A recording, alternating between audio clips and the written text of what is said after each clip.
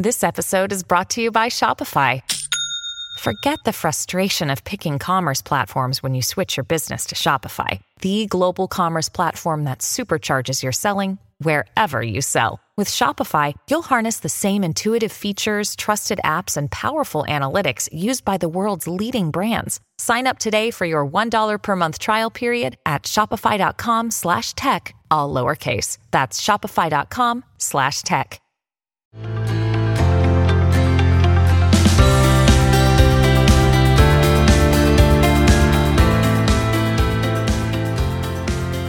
Good morning, I'm Anna Palmer, and welcome to the Daily Punch, brought to you by Punchbowl News. It's Wednesday, January 31st, 2024. Let's get into the mix. Here are your Washington headlines of the day. Number one, the House moves to impeach DHS Secretary Alejandro Mayorkas. Number two, the tax deal is poised to head to the floor. And number three, tech CEOs prep for a Senate grilling. All right. Happy Wednesday. There is a lot happening on Capitol Hill. We are leading off this morning's Punchbowl News AM with a look at how the House Homeland Security Committee voted 18-15 along party lines to impeach DHS Secretary Alejandro Mayorkas. Republicans on the panel charged that Mayorkas was guilty of quote-unquote willful and systemic refusal to comply with the law, as well as a breach of public trust. Important to note, no cabinet official has been impeached in nearly 150 years. Next action is likely next week, when the full House could vote on Mayorkas' impeachment. The challenge, of course, for the GOP leadership is this. If they want to avoid embarrassment on the floor, they need to minimize both Republican defections and absences when the impeachment resolution comes up for a vote. Speaker Mike Johnson has literally no room for error, with just 219 members of the House Republican Conference. Two to watch, Representatives Tim McClintock, the Republican from California, and Ken Buck, the Republican from Colorado. They're both still leaning no on the vote to impeach Mayorkas. Buck told us he plans to meet with House Homeland Security Committee Chair Mark Green later this week. So let's talk about what happened last night. The Homeland Security panel debated numerous amendments into the early morning for the two articles of impeachment against Mayorkas. By 9 p.m., the committee had only processed 3 amendments, but the pace picked up as the night wore on. Amendments included the ability to strike an article of impeachment in its entirety. There was also an effort to offer an amendment that asserted Republicans were only impeaching Mayorkas because former President Donald Trump wanted it. And Ranking Member Betty Thompson proposed an amendment that would prompt the committee to acknowledge that Mayorkas wasn't afforded due process, chiefly because he wasn't allowed to testify. Yet, no amount of stalling tactics changed the final outcome, which was always going to be a straight party line vote. So the decision to impeach Mayorkas is interesting. What the House wants to do, the Senate is not on the same page with. It isn't going over well in the Capitol by both Senate Republicans and some vulnerable red state Democrats who are criticizing the effort as futile. The Senate will now have to conduct a full-scale Mayorkas impeachment trial as long as that passes the full House. Senate Minority Whip John Thune said he prefers to focus on winning elections and changing the Secretary of Homeland Security. Now, when it comes to the border, important to note that Senate leaders in both parties are continuing to signal that they aren't giving up on the border security Ukraine effort amid intensifying criticism from Johnson and Trump about the yet-to-be-released legislation. But there's no doubt that the onslaught from the right is making it more difficult for Senate GOP leaders to meet their stated goal of securing support from at least half the conference. Senate Republican leaders and their allies on Tuesday lamented that Johnson, Trump, and other conservatives are dismissing the emerging agreement before even seeing the text. And they're defending Senator James Lankford, the Republican from Oklahoma, the lead GOP negotiator, for what they say are unfair characterizations of a bill they haven't even seen. Senate Republicans are eager for the legislative text to be released so that they can make the case that the bill represents, quote, really good, strong conservative border policy, Thune said. For now, Johnson is insisting he won't take up the Senate bill, although the lead Democratic negotiators suspect Johnson is only saying that because he's rooting for this bill to die so the House doesn't have to deal with it. It remains to be seen whether a tide of GOP senators will turn against the bill simply because Johnson says he won't take it up in the House. We will be watching it very, very closely. All right, let's move on to the number 2 story of the morning. We've got some breaking news. Speaker Mike Johnson is finally bringing the nearly $80 billion bipartisan tax bill to the floor today, ending a prolonged negotiation with angry New York Republicans. The New Yorkers, the House Republican majority makers, pressed Johnson to change the bipartisan bicameral tax bill to include relief from the $10,000 state and local tax deduction.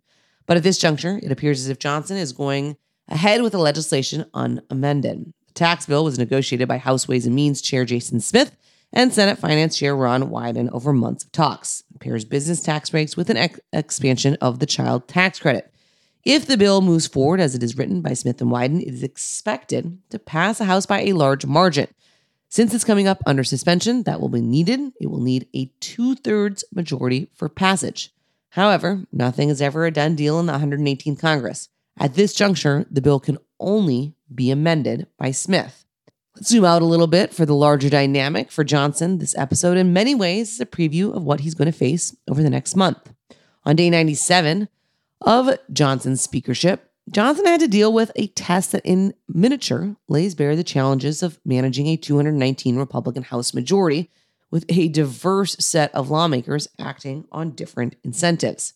Johnson was holed up in his Capitol office conducting shuttle diplomacy in the Homeland Security Committee, trying to balance the political and legislative priorities of one clutch of the caucus with another, all with a key Republican goal in the balance. This week, it was relatively low stakes.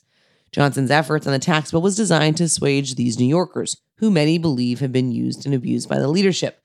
But in the next month, Johnson will have a far more Herculean challenge, threading the needle in the conference on a government funding package that will be heavily skewed toward Democrats.